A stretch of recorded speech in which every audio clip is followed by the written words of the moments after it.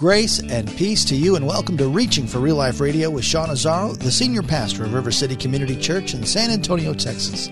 Now, this is a church that exists to help people just like you find the real life you were created for and find it to the full. That's what Jesus promised in John 10:10. And today we continue in the series in the book of 1 Corinthians. Today we're in chapter 9. Pastor Sean reminds us that, like it or not, life is moving pretty fast, like we're all in a race. So in this race, are you running for fame or power, money, or something else this world offers? Well, if you picked any one of those, well, none of those will last. Sean has a special message for you on keeping your eye on the real prize. ReachingForRealLife.org has this full message, sermon notes, and series available for free. If you feel led to bless this listener-supported radio ministry, then please do today. There's a place to give at ReachingForRealLife.org. Today it's part 2 of the message called Learning to Win. Pastor Sean is teaching from 1 Corinthians chapter 9. It's time for Reaching for Real Life Radio. People are perishing without the gospel. 2 Peter 3:9-10 says, "The Lord is not slow to fulfill his promise, as some count slowness, but is patient towards you." Listen, not wishing that any should perish, but that all should reach repentance. That's what Peter's saying. He's not being overly dramatic. And he goes on and says, "But the day of the Lord will come like a thief, and then the heavens will pass away with a roar, and the heavenly bodies will be burned up and dissolved, and the earth and the works that are done on it will be exposed." See, this isn't a game. Life here doesn't go on forever. I'm sitting in that funeral this last week going, man, it just happens, and a person's not here anymore. And whether it's something like that we see so tragic, or something we just go, well, it's an accident, and on the way home, someone loses their life in a car accident, or whether someone gets sick and they leave too early. Whatever it is, life here doesn't go on forever. And we need to understand that's what Paul's talking about. There are perishable awards and achievements and prizes and wreaths that we can earn. But there's an imperishable one. And if we really believe what we say about the gospel, we've got to understand it's a matter of life and death. That's the truth. Jesus in Matthew 5:27-30. Remember what Jesus said? "You've heard that it was said, 'You shall not commit adultery.' But I tell you, anyone who looks on a woman lustfully has already committed adultery with her in his heart. If your right eye causes you to stumble, gouge it out and throw it away. It is better for you to lose one part of your body than for your whole body to be thrown into hell." You think Jesus is just being dramatic? He's making a point of how serious this is. If your right hand causes you to stumble, cut it off, throw it away. It's better for you to lose one part of your body than for your whole body to go into hell. See, Jesus is serious about hell, eternal separation. Our mission, the mission of the gospel, is a life-saving mission.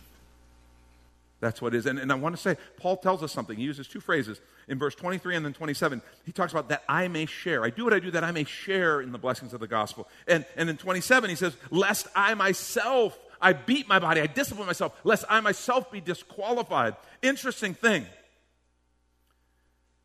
It all begins with what is the gospel to me?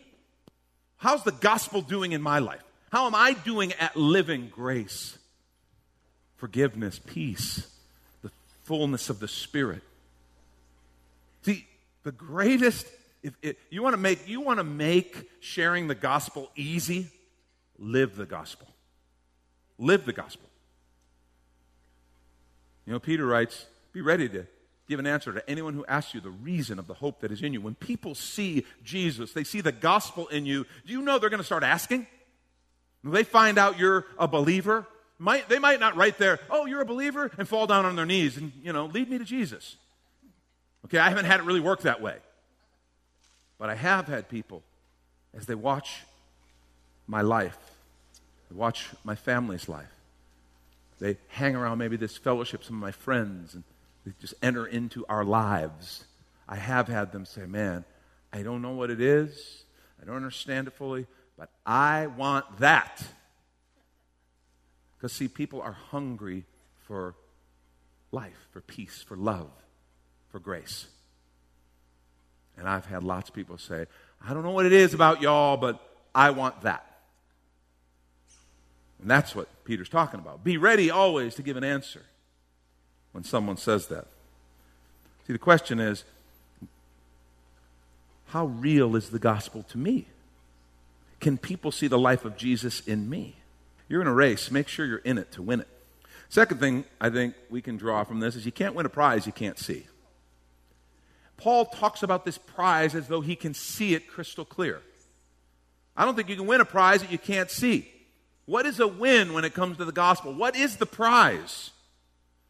I think Paul paints this vision of life change. That's what I think the prize is. It's my life being transformed by the gospel and as many other people as I can drag with me and see their lives transformed by the gospel. That is the prize. That's the win. It is a vision of life change. That's the prize. In John 10:10, I love this verse. It's an important verse to us. The thief comes only to steal, to kill, and destroy. I came that they might have life and have it abundantly. We've paraphrased that. That's where real life comes from. I came that they might have real life. Real life is found only in Jesus Christ, the life we were created for. I came that they might have life and have it abundantly. Real life. Our mission statement is this. I think we got it on a slide here. More people living real life by passionately following Jesus. Take a look at that. See, that's what we exist for. It's quantitative. More people. You know, I've had people ask me before, when you're kind of in a growing church and you're in a large church, people go, how big is big enough? And my answer is always the same. When every person is saved, that's big enough. And until then, it's not big enough. And again, I know what they mean. And we're not committed just to growing some huge monolithic church here. We want to plant churches. We're planting another one now. We've planted 2 before. We're planting another one here with Ryan and Rachel, Landmark Church. So we're committed to multiplication. But we want to do whatever we can do to see more people. And it's quantitative, but it's also qualitative. More people living real life. Living that abundant life that Jesus made them for. By passionately following him. That's our mission. That's really just our way of saying, yeah, we make disciples. We make disciples, but it gives us an opportunity to explain that in a way people will understand. More people living real life by passionately following Jesus. Everything we do around here is about that. See, Jesus could see the prize. The writer of Hebrews tells us, for the joy set before him, he endured the cross. What was the joy set before him? It was the prize. It was our salvation. It was life change. We get a glimpse of that in Matthew chapter 9, verse 36 through 38. We're told when he, Jesus, saw the crowds, he had compassion on them. So all these people were following around. And look what he says. He had compassion on them because they were harassed and helpless, like sheep without a shepherd. And then he said to his disciples, and it's like all of a sudden he starts casting vision. He wants them to see it. I can almost see him. His disciples are there, and I can almost see him kind of pointing them out. The harvest is plentiful, but the laborers are few. Therefore, pray earnestly to the Lord of the harvest to send out laborers into his harvest. In Luke, he says that, Luke chapter 10, he says those words, and then he says, you go. In other words, be the answer to your own prayer. Pray that the Lord would send workers into the harvest. But that picture of him looking at them and having compassion, they were harassed and helpless. I got to tell you, sometimes I look at the stuff that's going on in our world, and far too often my first response isn't compassion, but it's maybe anger. It's frustration. What are these people thinking? Are they out of their minds? How do they think that would work? That's not sustainable. You think that's going to help? And I find myself frustrated and getting all wrapped up. Instead of like Jesus, he sees that. And he had compassion because they're harassed, they're helpless, they're like sheep without a shepherd. We see cities burning, exploding, riots and things, and we get angry. And I understand that. We want to see good things for everybody. And we know that's not the way to get it. But Jesus looks from a position of compassion. He knows the same thing, by the way. He wants good things for them, and he knows that's not the way to get it. But he has compassion. Lord, give me, when I see people who are broken, hurting, and lost, give me compassion. Not judgment, not frustration, not intolerance, impatience. Give me compassion. Help me to see like you see, Jesus. Let that change me. See, that's where the passion of the gospel is. That's why Paul's sitting there saying, I don't care who it is. The Jews, I'll become like a Jew. Well, you are a Jew. Yeah, but I'm a Jew kind of non gratis because I abandon the religious way. Those under the law become like them. But Paul, you said we're not under the law. Doesn't matter. I will speak their language. I will listen to them. I will walk alongside of them if that's what it takes. Those who are outside of the law, yep, I'll do the same thing. To the weak, sure. Do anything that I might be used by God to see some come to him. See, Jesus is looking at those crowds, helpless, harassed without shepherd. And imagine what he said about abundant life. The thief comes to steal, kill, and destroy. I can just see him looking at that going, that's what the thief does. I came to bring abundant life, and this isn't it. He tells his disciples, look at the field, man. It's white. The harvest is ready. And we'd like to take a quick minute to remind you you're listening to Reaching for Real Life Radio with Pastor Sean Azzaro, a listener-supported ministry of River City Community Church, in this message called Learning to Win. It's in the series on unity called One, which is available right now on the sermon page at reachingforreallife.org. And while you're there, if you've been blessed by this teaching, your gift of any amount helps this radio ministry continue to help others. Please find that Donate tab at reachingforreallife.org. And in fact, your gift of any amount will get you the latest book from Pastor Sean Azzaro.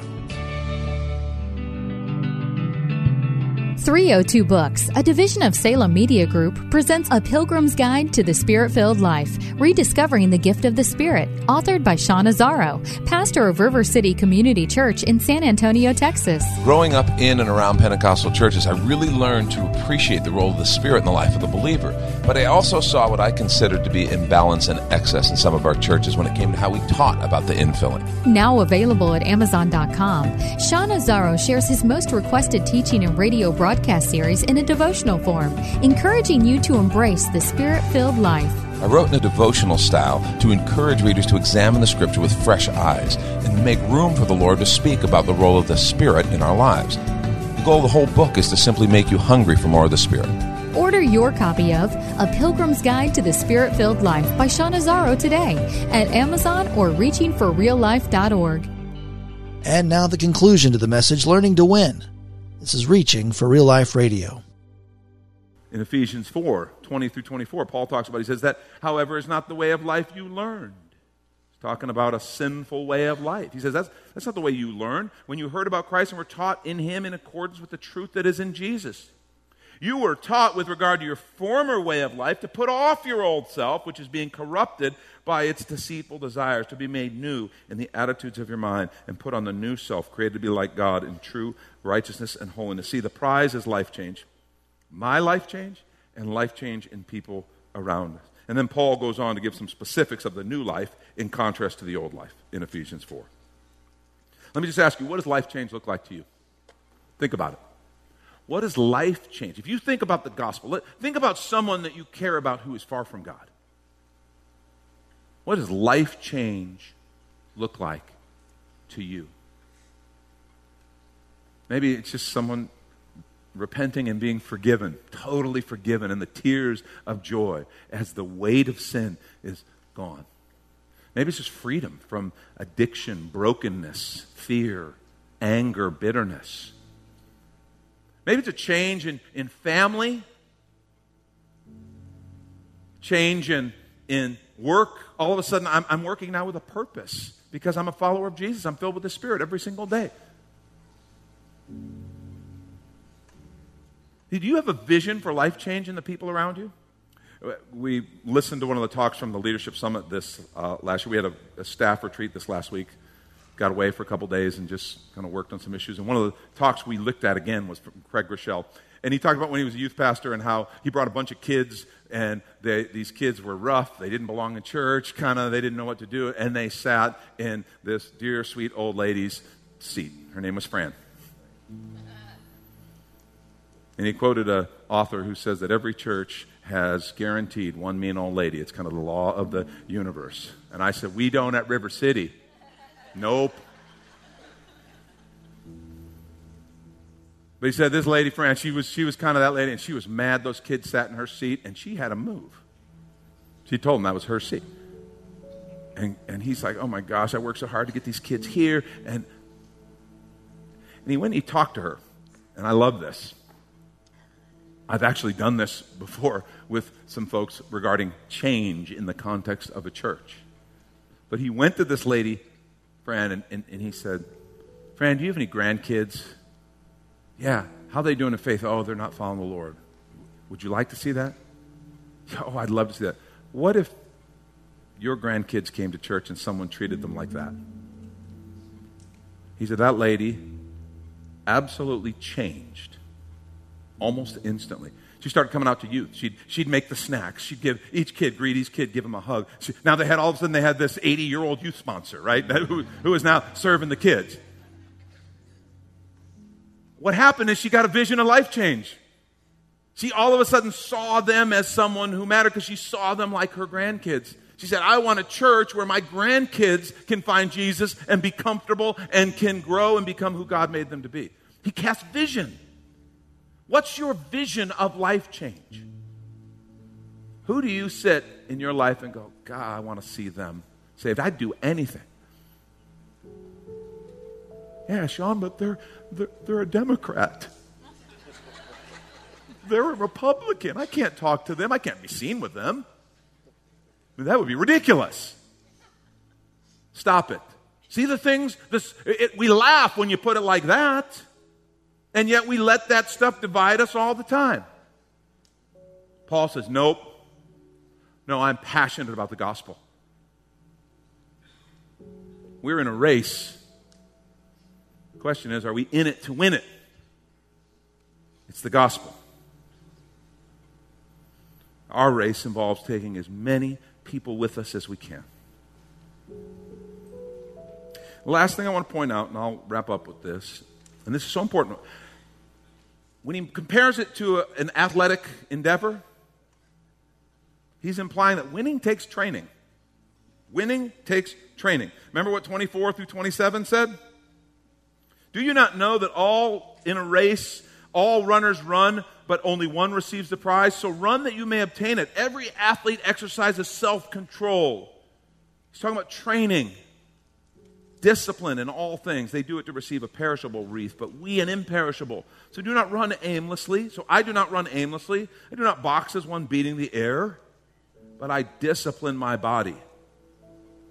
I train my body and keep it under control, lest after preaching to others, I myself should be disqualified. See, winning takes training. What can we do to train to be more effective at sharing the gospel? Well, first thing, and this is so important, and this, by the way, is some of the heaviest lifting. Make sure the gospel has changed us. Make sure, one, that people can see Jesus. It doesn't mean perfection. Just make sure people can see Jesus in me. And make sure that I have seen Jesus work in me, in others, and that it's just a part of my life. Make sure that I've been changed by the gospel. Maybe you're here and you would say, you know what? I need to be changed by the gospel. I've never asked Christ to forgive my sins. I've never let him forgive me and fill me with his Spirit. I want to say you can this morning. It's actually quite simple.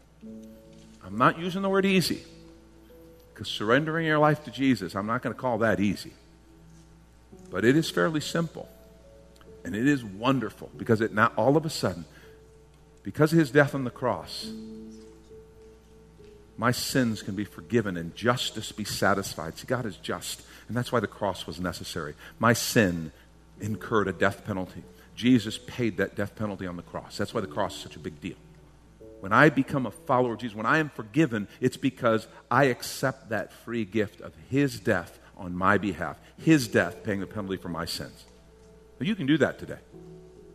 The beauty is it doesn't stop there. It's not just about the sins of the past. When that sin is dealt with, God, by his grace, gives me what I was created for. His Holy Spirit filling me. My spirit becomes alive in him because his Spirit is in me. That's what salvation is. And with a prayer as simple as, Lord, please forgive me, I'm a sinner. I receive that free gift of your death on the cross for me. And I invite you to fill me and lead me now as my Lord and Savior. A prayer that simple will change your life. Scripture says you'll be a new creation. Receive him and make sure the gospel has transformed your life. Another way we can train, we immerse ourselves in the gospel. And what that is, we talk about it all the time, it's the word and prayer. Be a person who is in the word and praying. See, as we take in the word, as we begin to see how God sees, we begin to receive his word, let his spirit speak to us, and we pray, we interact with him, it becomes more alive and real to us every day. And we begin to change how we see the world. You want to have compassion on the harassed and helpless? Be a person who's daily in the word and prayer, and watch and see if his thoughts and attitudes don't start to absorb into you, because his spirit is there to bring it to life. So immerse yourself in the gospel through prayer and the word. And the last training I think I want to encourage you in, and this is one that I think is kind of the rubber meets the road tough part for us. Start sharing what God has done. Start sharing what God has done for you. Are you willing to do that? Are you willing to share the good news of what he has done for you? I would ask you this. What's your story of faith? What's your story of faith? Someone came and asked you, what's this Jesus thing? Okay, I'm interested. What's this Jesus thing about? What's your story? What would you tell them? What have you seen God do? How many of you are familiar with what an elevator speech? You know what an elevator speech is? Yeah, salespeople around, salespeople, networkers, business people, elevator speech. It's like a 2-minute speech. If you were in an elevator, someone said, "Oh, what do you do?" And you could just tell about your business, tell about what your deal is. What if we had a 2-minute elevator speech on what the gospel's done for us? If someone were interested, we could in a minute and a half, 2 minutes, just say, "Oh, man, Jesus has changed my life.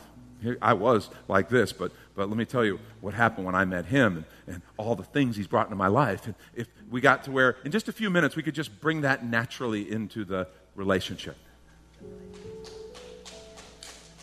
Could we do that? I want to encourage you. Figure it out. Practice. Find a friend. Share it with them.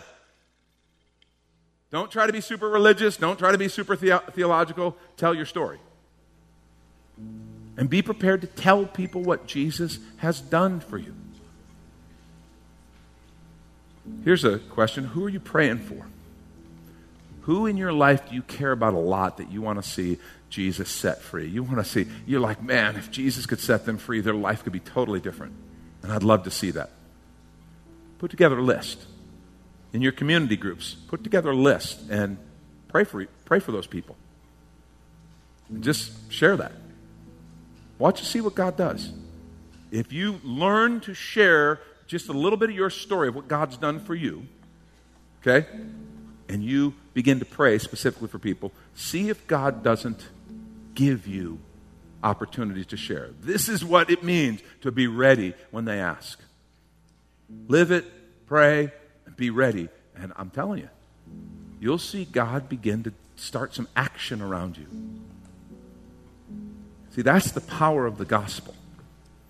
I don't want to just say this world is messed up and the only hope is the gospel. I want to be one who brings the gospel to the messed up world. If the gospel is the hope of the world, how are we doing it, sharing it? That's what Paul is talking about. I'll do whatever it takes. Lord, thank you so much for your amazing grace. Thank you for the gift of the gospel. Lord, I pray for those here who maybe they admitted, yeah, I haven't ever accepted you as Savior. I pray right now, in this moment, they would be able just to reach out to you just in their own heart and acknowledge their sin. Lord, I'm a sinner and I need a Savior. Please forgive me of my sin. Thank you for your death on the cross. I receive that gift. Fill me with your Spirit, Lord, and begin to lead me. I want to be new and I want to be yours every day. I will follow you, Jesus. And I thank you for my salvation. It's that simple.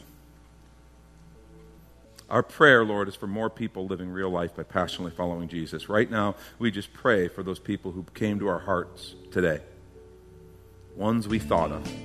Jesus, we are so thankful, we love you, and we trust you. Help us to be in it to win it, Lord, and to run the race set before us. And I pray that we would be able to see many people come to you. In Jesus' name, amen. Amen. God bless you. That's Pastor Sean Azzaro. You've been listening to Reaching for Real Life Radio. If you'd like to hear this full message in the series called One, it's available right now on demand at reachingforreallife.org. And we'd also love to hear from you on our Contact Us page, or even better, your financial gift helps this radio ministry continue. Find the Donate tab at reachingforreallife.org. But of course, you're invited to visit and join us at River City Community Church, located on Lookout Road right behind Retama Park, right next to the Real Life Amphitheater. If you'd like to call the church, the number is 210-490-5262. As Reaching for Real Life Radio is a service of River City Community Church. We hope you join us again next time as you travel the road to real life.